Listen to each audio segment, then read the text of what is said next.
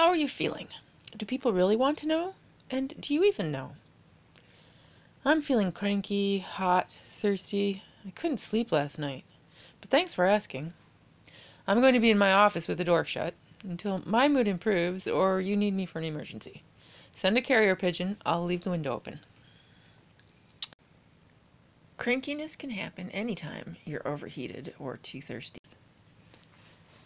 We tend to think of women as being moody or cranky at that time of month, but crankiness can happen anytime for anyone from being overheated and thirsty.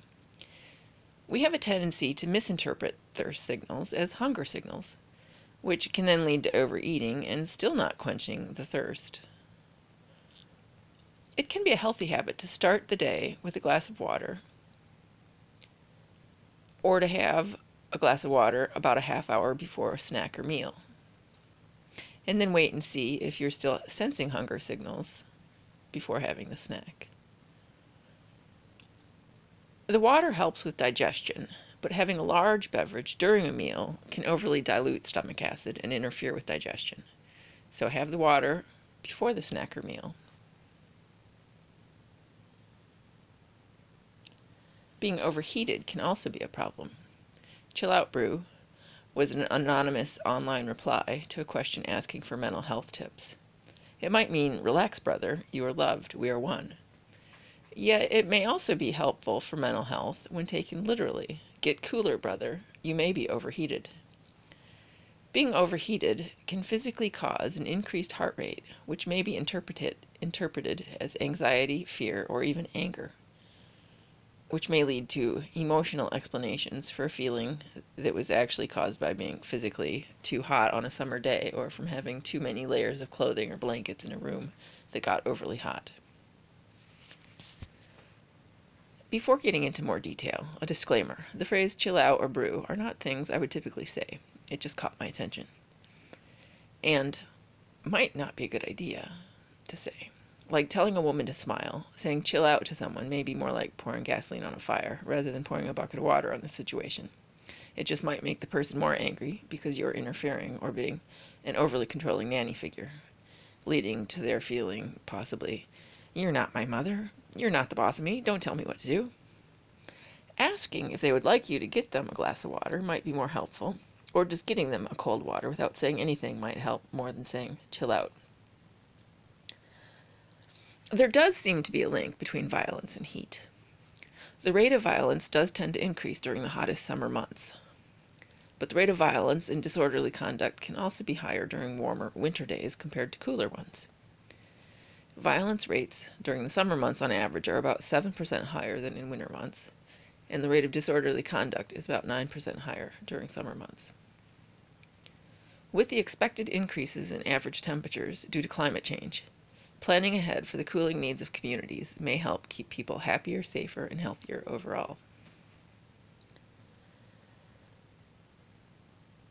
Crankiness and long-term risks to health from being overheated may affect the heart, cardiovascular risks, or the brain, dementia, or other neurological risks. And kidney health can also be affected by dehydration. So other risks of overheating can be more personal health related rather than being about anger and violence or just crankiness.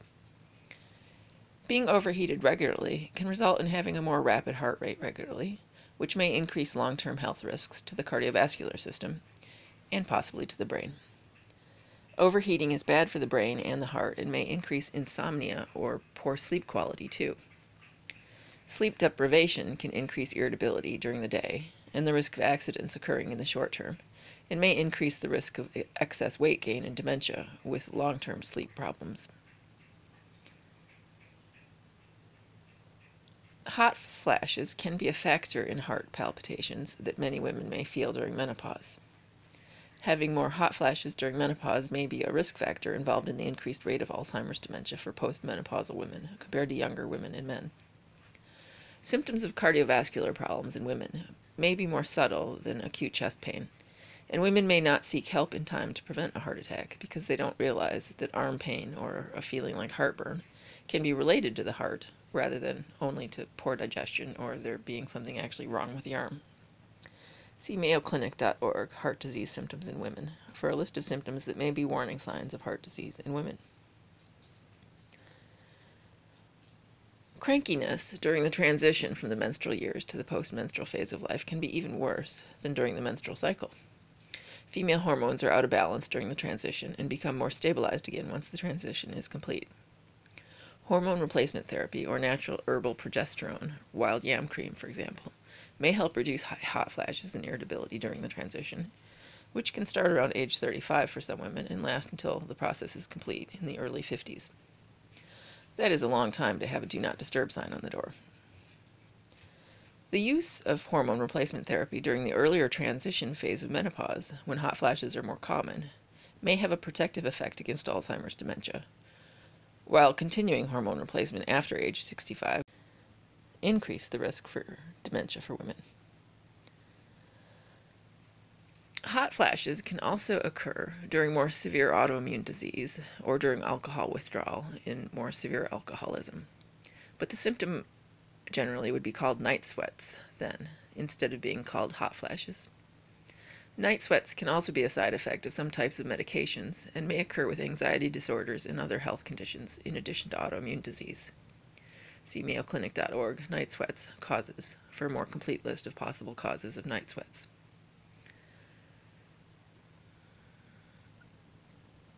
The increased risk of dementia for menopausal women with hot flashes may indicate, possibly, that night sweats being more frequent also might be a health risk for the brain. We'll get back to that a little bit later.